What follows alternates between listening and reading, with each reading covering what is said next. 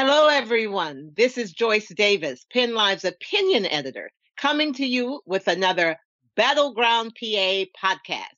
And once again, we have our trusted analysts, Rajette Harris and Jeffrey Lord, who will join us to talk about, among other things, the push to reopen Pennsylvania's economy and the protesters that went to the Capitol to demand change. This is Battleground PA, a Penn Live podcast discussing the issues that matter to Pennsylvanians and documenting the events in our state that will shape the battle for your vote in the 2020 presidential elections. Okay, we are ready to go. And I want to just first welcome Rajette Harris, our Democratic analyst, and Jeffrey Lord, our Republican. Can I call you a pundit, Jeffrey? I usually do. Well, I've been called worse in life, so I'll go with it. We all have. Trust me, we all have. How are you guys doing today? Rajette? Great. Good. Yep. I'm doing great. I'm fine. All right. Well, Yep. Let's get right to it. Now, Jeffrey, we had a little bit of a conversation before about the protesters. And Jeffrey, I'm not your mother. I know it. But we have come to care about you a little bit. And I understand you went to the protest at the Capitol. What happened? Well, first tell us why you risked your life and what happened. Well, I did it from a journalistic point of view. I wanted to see what was up. And I went with my cell phone and parked in the garage.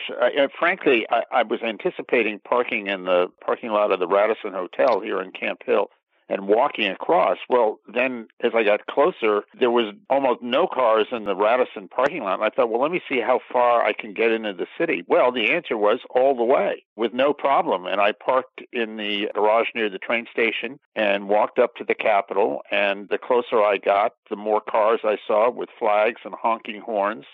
And I walked through the Capitol Park there, and then there you were. There were all these people, a lot of them, I'd say 1,000 or so. That's what Penn Live's reporters were estimating. Lots of music. I had to laugh. A song that I always associate with Bill Clinton, "Don't Stop Thinking About Tomorrow." Right, yeah, that's his theme song. Was blaring forth, etc. You know, I made a point of talking to somebody there. There was a woman there from the Mon Valley. She got up at the crack of dawn and came to do this, and it was just very interesting talking to people. They see this very much as an assault on their jobs. And they want their jobs back. They want to get back to work. They were hotly critical of Governor Wolf. There was some social distancing, but there was also not social distancing. Yeah, from what the photos I saw, they were pretty close. It all depended. I walked the whole thing. And you know where I'm talking about physically here. If you're looking at the front of the Capitol, I started on the, appropriately enough, far right coming in from the park. And then once you got towards the steps, it really picked up in density. Right. And then I went all the way over to the far left, and people were sort of socially distanced again. So it was just the concentration right in front of the steps. Let's bring in Rajette to the conversation. Rajette, I'm sure younger than us. Did you go out to see what was happening? No, I did not. You stayed home. First, I just wanted to say that people do have the constitutional right to gather in the protest. That is one of our American staples.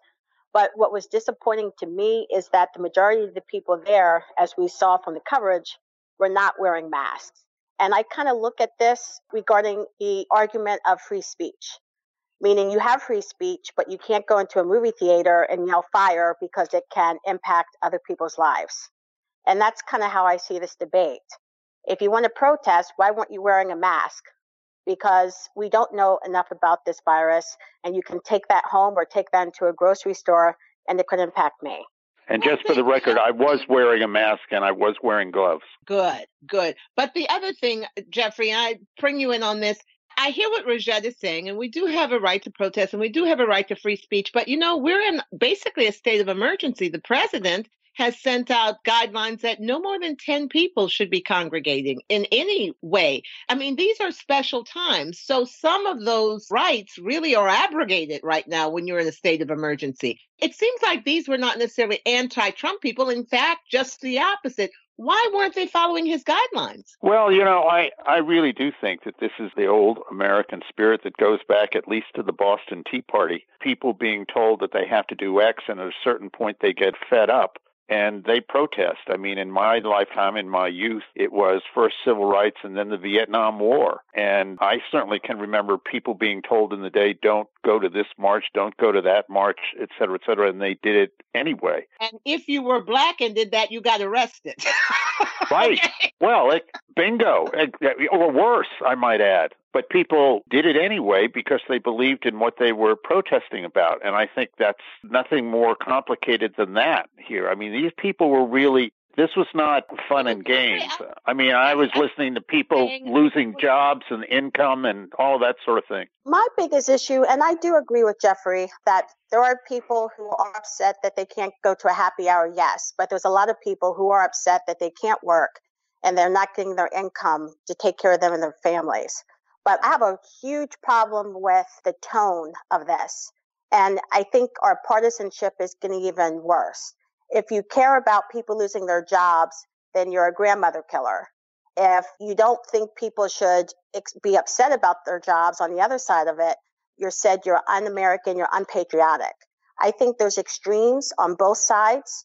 And I'm hoping that our elected officials can be level-headed and try to help both sides. Because in the end, it's our health and our economic welfare contributes to the quality of our life. The tone of this is getting out of hand, in my opinion. I mean, we had people at that rally walking around with guns, which I understand that's probably another podcast, but I mean, well, it was clear. It was clear they were there to protest for their Second Amendment rights. I mean, I was there. That's what that was all about. But, one of the pieces of wisdom such as it is, that I heard not there, but on television from Louisiana Senator John Kennedy, who's, very much a Southerner in his dialect and everything else. And he was talking about the need to reopen.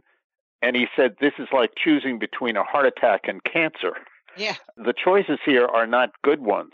And I think we're all feeling our way as to what to do and how to do it. I mean, just before we started to do our podcast here, I was hearing that the head of the CDC is saying there's going to be a second wave of this in the fall. Well, there's no real predecessor for this. What do we do? We're all feeling our way through this.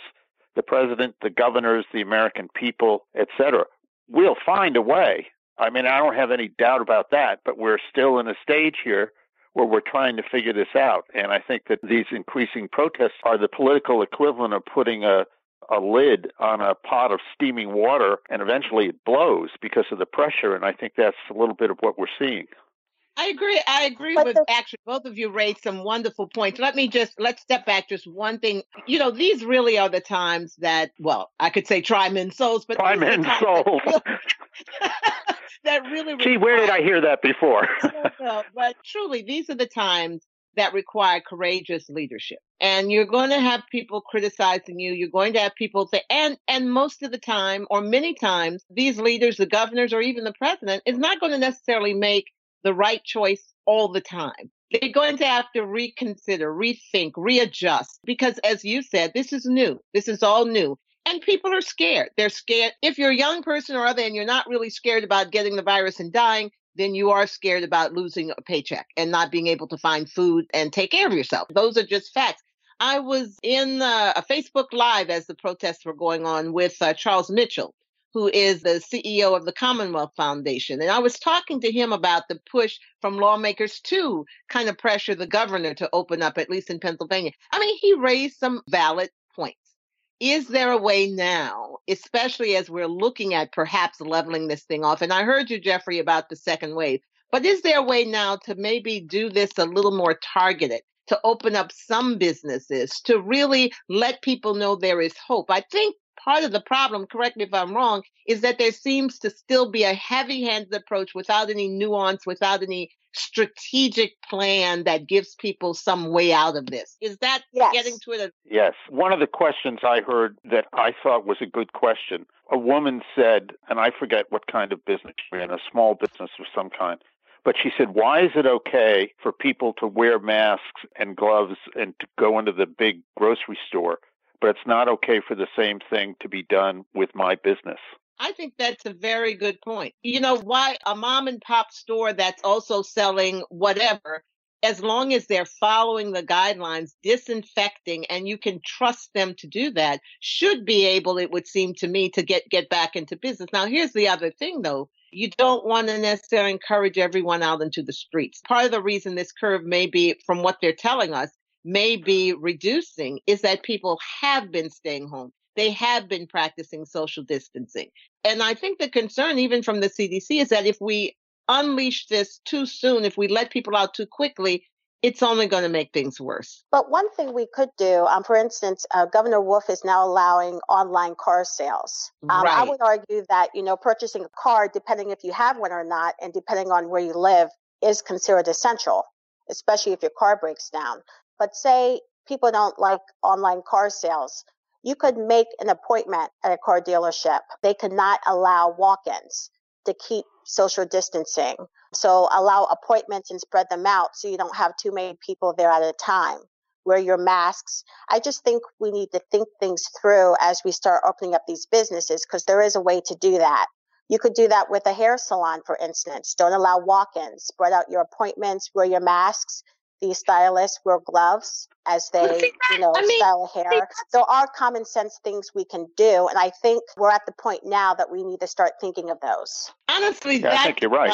I think that needs to happen. I mean, I think we're all in agreement here. Let's get some smart people around the table, meeting regularly, a task force on reopening, so that they actually think through. I mean, we can throw out ideas here, but there are smart people who should be able to come together and think through a plan. And actually, to me, if they announce that, that would go a long way toward quelling some of this unrest. Some people are just, I think, scared that nobody's thinking this through. Yeah, Right. But again, this is a huge election year, and as always, everything gets politicized. So instead of thinking through these solutions, both sides, and this is where I go back to where I was mentioning earlier about the tone, both sides are making the other side the villain, when in reality, it's just a different point of view. No one listens to anyone anymore. We're Just go listening to to each other social here. media sites. I saw people wishing the virus on people if they were at the protest. And it's horrible. Look what happened in Harrisburg with the fight, and the woman spits on the woman in the Giant store. Come on, what is this about? Exactly. Right? Exactly. God, what are people thinking? I mean, I guess. Although I will say, while I agree with you guys on protests, my point of view, I think those people were a little bit foolish to be out there under the conditions that were there. Not you, Jeffrey. You were there for a professional reason, and I'm assuming you really did follow the guidelines because you care about your health. But to be out there, and honestly, Penn Live, many reporters were hearing people say they don't even believe there's a problem. Many of them didn't believe there was, that again, it's all a hoax. So I'm going to take a break right here. When we come back, we're really going to talk about, I think there was an AEI, American Enterprise Institute, political report. They're trying to track American public opinion as we go through this crisis. Now I want to talk about some of the things that they brought out and get your take on it. So hang in there, stay tuned. And guess what, guys? If you want to join us, you can by sending an email to topics@battlegroundpa.org or by sending us a note on Twitter or Facebook at BattlegroundPA. So stay tuned. We'll be right back for more conversation on Battleground PA.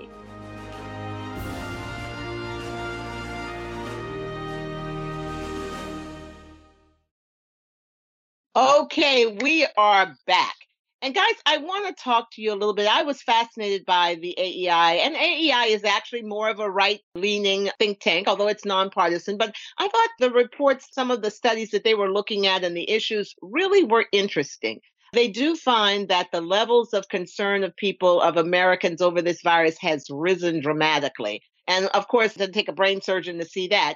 But the thing that concerns me a little bit, Jeffrey, and I want you to talk to this, it does look like Republicans are much more skeptical about this virus and have been for a while than are Democrats. Democrats seem to have always been on board. Yeah, this is serious, but not to Republicans. What is that about, Jeffrey? I know you have been taking this seriously, but what is that about? Well, this is one of my sort of larger criticisms of the media in the Trump era. They started with, almost immediately. I mean, there were headlines, from right after the election, before he was even sworn in, about impeaching him and all of this kind of thing. And this evolved into the Trump-Russia collusion business, and that in turn evolved into Ukraine and impeachment, et cetera. And I think among Republicans, there is a feeling that the whole thing is one cynical effort to use whatever weapon is at hand to bring down the president. And so this comes along, and I've written something about this on occasion. I said, this is like the boy who called wolf, the old Aesop's fable tale, where he yells wolf and everybody comes running, and he does it again and they come running, and then he does it a third time when there really is a wolf and nobody comes. And what you got here is people suddenly saying, after all these other things, oh, this really is a crisis. Well, they're right. It really is a crisis. But I think that you've engendered now in a certain percent of the population the perception that they do this for political purposes. They politicize things. It's a game. Not that it isn't real, but that it's there was politicized. And I do think that that's damage done by the larger media here, by the way they played all these other things up. And then we get to this stage and people, are reluctant to believe them. And that is very bad. Wasn't Fox reporting that this was a serious crisis? I know there were the pundits and who were casting aspersions, but by and large, they were giving the reports from the CDC and the World Health Organization that this is a problem, right? Well, here's the problem with this, is that all this time was spent most recently on impeachment. I've actually gone back and looked at this. I've been going through, for example, Nancy Pelosi's press releases. Well, I'm up into the middle of January, not a peep about this. A peep about everything else, impeachment, Ukraine, on and on and on and on goes the list. Not a word about this. I think it's fair to say it caught people by surprise. My friend Anderson Cooper there from CNN said this is just like the flu. There are a lot of people that thought that. Rajette, what about the Democrats? When did they first learn of this? When did the alarm go up so that the Democrats should have been aware of this and Pelosi should have perhaps used her bully pulpit to warn people? Jeffrey just proved my point from before the break. Both sides are politicizing this effort. This has absolutely nothing to do with impeachment. The federal government did not take this as seriously as they should have. This isn't about Nancy Pelosi. She's not the president of the United States. Donald Trump is. I think one of the problems is how this disease or how this virus has been affecting people. We know for a fact, which brings me to another point. We have statistics that people have this virus and that people are dying from it. You can't dispute real facts. But if you look at where the majority of the cases are, even here in Pennsylvania, they're in your more urban, your more populated cities, which tend to be more democratic. So I think Democrats aren't necessarily taking it more seriously, but they see it more. They're personally affected by it more. In your more rural states, your more rural areas, you have less cases. That could be for two reasons, I think. It could be that people just are spread out more. They're not really on each other as much as they are in urban areas. But the other issue that I've seen, because I have seen some stories, and, it's really hard with the lack of concrete and information. And I have seen some stories that say it is actually starting to hit some of the rural areas and some of the hospitals there are being overtaxed. But the real issue is testing. You really can't really say, unless you see people dying and dropping, you really can't say where it is because there can be I could have the virus and no one knows it, right? If I have no signs, it's possible I could be a carrier. And that's why nothing will open up until we get testing. I do know that the stimulus package that was just passed the other day includes money for testing. So if that passes through the House and then the president signs it, maybe we'll be able to get more robust testing throughout the country. Well, according to the AEI poll thing here, apparently on this issue, it does look like most people are agreeing with you that you can open up everything in the world. I mean, you can just have everything open, but they're not going to go in until they have some assurances that they're not going to catch the virus. This says, even though registered voters are somewhat concerned about the national economy, which is 90%, their local economy, 88%, and their job, 44%. So the truth is only 44% are really, I'll go back, not everybody's being economically hard hit by this, by the way. Anyway, at this writing, they gave priority to public health over the economy. 75% of the voters said it was more important for government to focus on the spread of the virus. And 17% said it was more important to focus on the economy. I mean, that was done last week, this poll. So to me, it's just common sense. You can open up things, but if I am not going, if you can't prove to me that the person behind the counter isn't going to give me the virus, or my hairdresser isn't going to give me the virus, that kind of thing. I mean, am I wrong about that, Jeffrey? No, you're not wrong. I mean, this is where God bless the American people. As Senator Kennedy from Louisiana said, the American people aren't morons. They'll figure this out on their own, whether to go to to go to place of business A, B, C, or D, to understand that they need to wear a mask and gloves and all of this kind of thing. They get it. They will get it. They get it now. And I just think that, human nature is such that, I was watching it. I think it was a World War I documentary, not that I have nothing to do, right? And one of the points they made was that Americans of the day learn to adapt. And I'm thinking this is one of the benefits of freedom, is that the American people, God bless them, in their wisdom, in their own time, in their own fashion, they will adapt to this.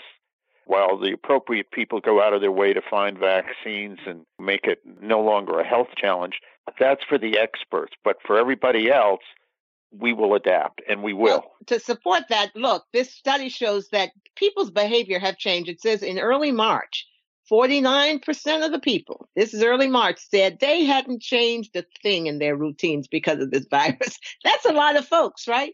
But in April, last week, 4% had not changed. 4%. So 96% of people had changed, and they are now washing their hands, disinfecting, and avoiding physical contact. So you're right, they're adapting, but Lord, during that period between February and March, the virus was spreading. From mid-March to mid-April, there's been a substantial increase also, of course we know this, in the percentage of Americans who are avoiding travel, avoiding public places, and here's the rub, stockpiling food and medicine. I wish they would have looked at the voting habits of the people polled. They did. I missed that part. And the only reason why I bring that up is that small percentage, 17% isn't a lot, 10% isn't enough, a lot, 5% isn't a lot, but it is enough to flip an election. And right. I say this all the time. We're starting our phone banks now for this year's elections because, as you know, we can't do canvassing and things like that.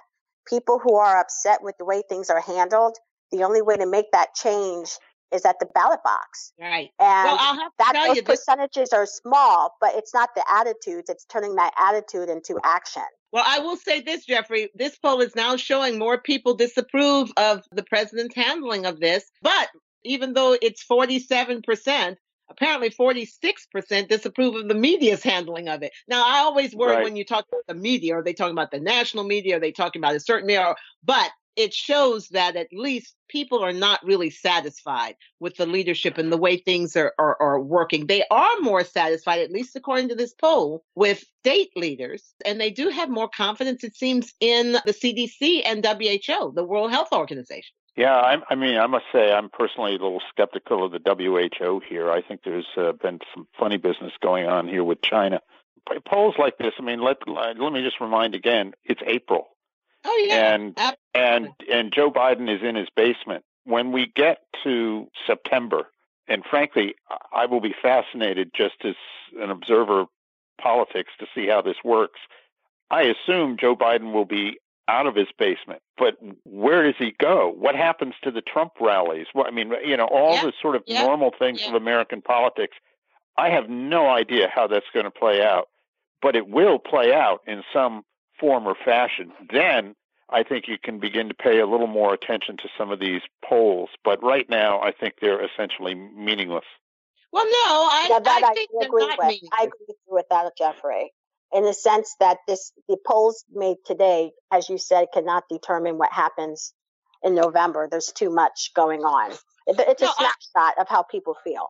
I agree with that's my point. I don't think they're worthless. I don't think they're necessarily going to say who's going to be president, but I think it's interesting to see how, for example, even these changing behaviors, to see how people have changed. 49%, half the population didn't even pay attention to this in March. And you can see how people's attitudes are changing as a result of what they're experiencing.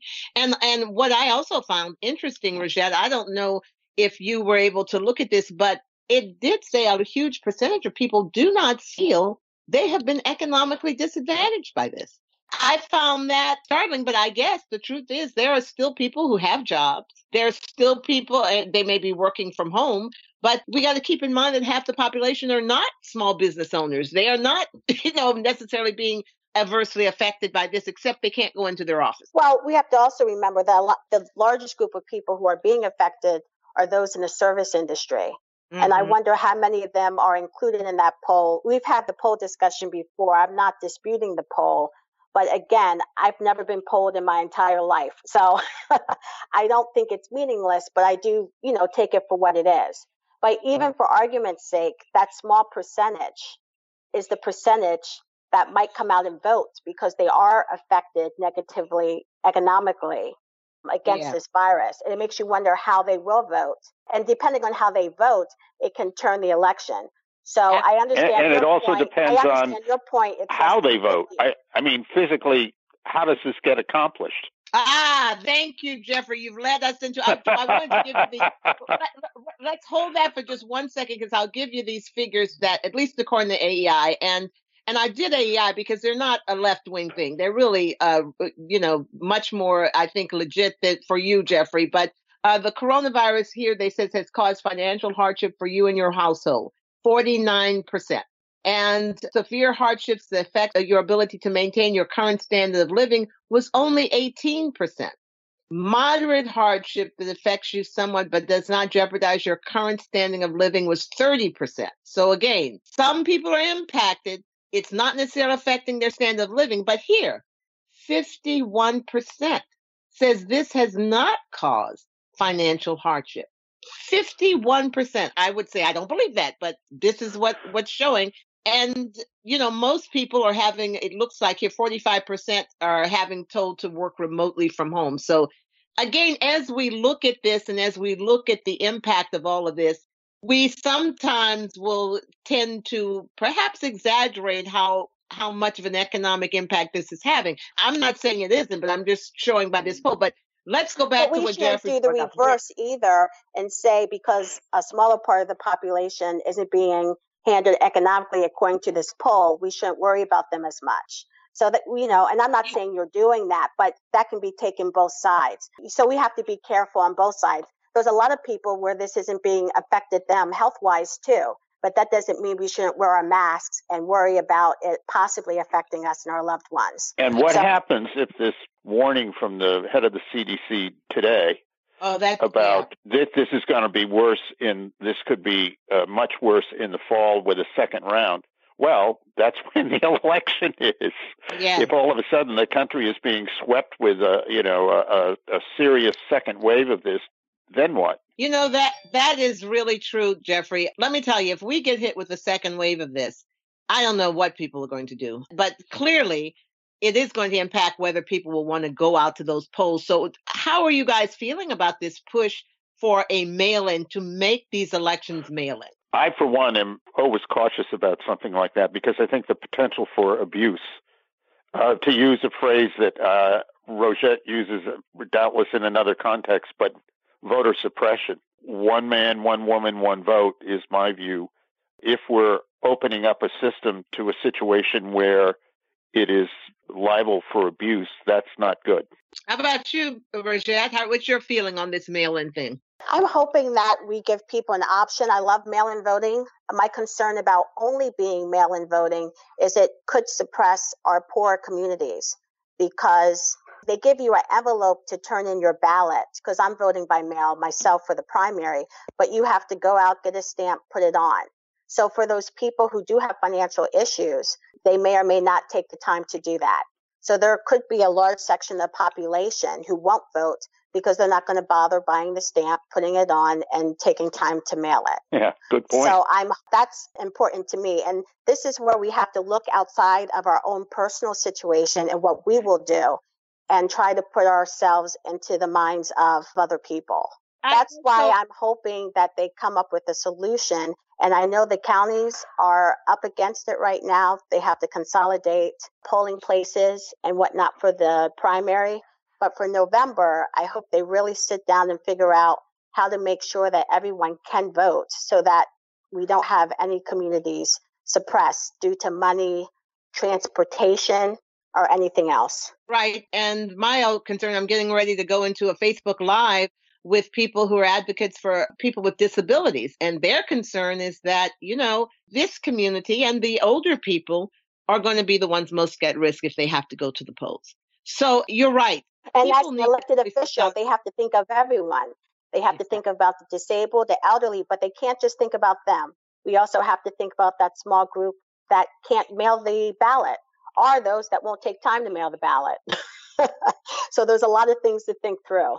Those that won't take time to mail the ballot will take time to drive or walk over to their polls and wait in line and risk the virus. They will do that, but they won't put a stamp on a letter. Some people won't be able to afford the stamp, number one. I know there are things with me. I could have gotten free whatever, and I just either forgot about it or didn't take time to get a stamp and put it on and mail it. So I don't want to put everyone in a lazy category. When people have children, people might be going back and forth to work again. People get busy. That's what I like about mail-in ballots. That would make it easier for you if you had a busy lifestyle. I'm thinking if you give you prepaid. But that's their choice. If they gave everyone a prepaid envelope, that would take away that argument. It probably would. And the thing is, we need to remember, this is not to disparage off-year elections, but this is, and local officials, I certainly don't mean it in that sense, but the fact of the matter is that routinely in America, people don't turn out as much if they're there to decide on their county commissioner.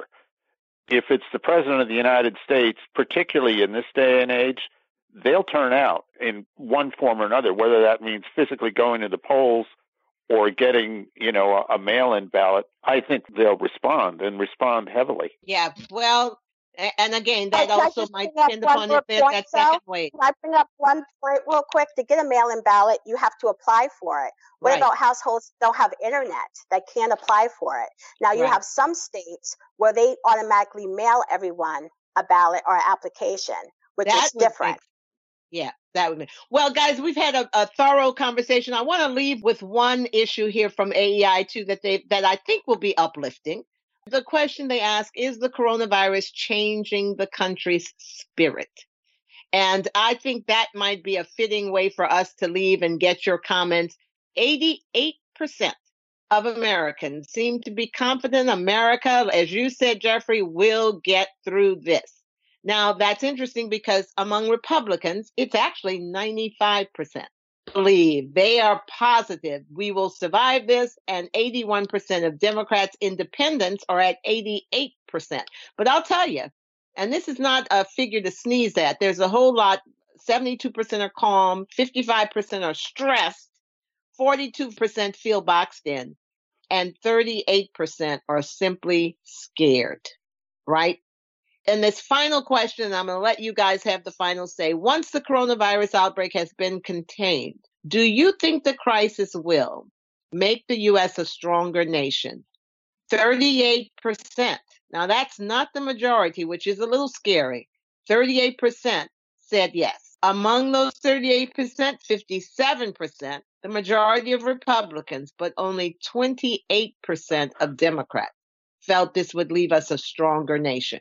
So while they're confident we'll get through it, at least Democrats believe we're going to be significantly weakened by it. And frankly, looks like a good percentage of Republicans feel the same way. So I'm going to let you guys answer that. Let's start with Jeffrey, and we'll let Rajette have the final word. Well, I would disagree. One of the things that we all learn as human beings as we grow up, and I'll put it in the vernacular phrase that I first heard decades ago, what doesn't kill you makes you stronger. I think we're having this experience, and I think at the end of the day, we will be a much stronger country for it because we will have been through a crisis. We will have learned how to deal with it. We will deal with it, and we will go on into the future. Okay, that's a positive one. Rajette, what are your thoughts on this? I hope we are a stronger nation. I think a lot of those numbers reflect the economic aspect of things. I mean, in Pennsylvania alone, we have over 1 million people right now collecting unemployment. There's still a lot of people that are still waiting for their stimulus checks. So I think a lot of the numbers reflect that. I just want to remind people that, this is a short-term inconvenience for a long-term gain. Mm. So as we work through this together, we can definitely come through stronger, but we have to remember not just ourselves, but our neighbors as well. Right. Exactly. Well, all wise comments. And just so you'll know, most people apparently are not confident the November election will proceed on time. In this poll, only 32% of both, that I guess the combined Republicans and Democrats, thought the election would proceed on time. 39% said they were somewhat confident. So guys, as we all know, we're in for still some rocky days ahead. But guess what? We will continue to persevere, not only as a nation, but as a state and as people. So with that, I just want to thank once again Jeffrey and Rajette for joining us here on another Battleground PA podcast. And we look forward to seeing you next week for yet another discussion of some of the most important issues facing the 2020 election. Right here, Battleground PA. This was Battleground PA. Be sure to rate and subscribe to us so you don't miss a beat. Have an idea for an episode? Tweet us at Battleground PA or email us at topics@battlegroundpa.org. Meanwhile, stay in the know between episodes on PennLive.com. Battleground PA is hosted by PennLive's opinion editor, Joyce Davis, and is produced by Penn Studios director Salim Michelle McClough and edited by Martin Boutros. More info and past episodes can be found at battlegroundpa.org.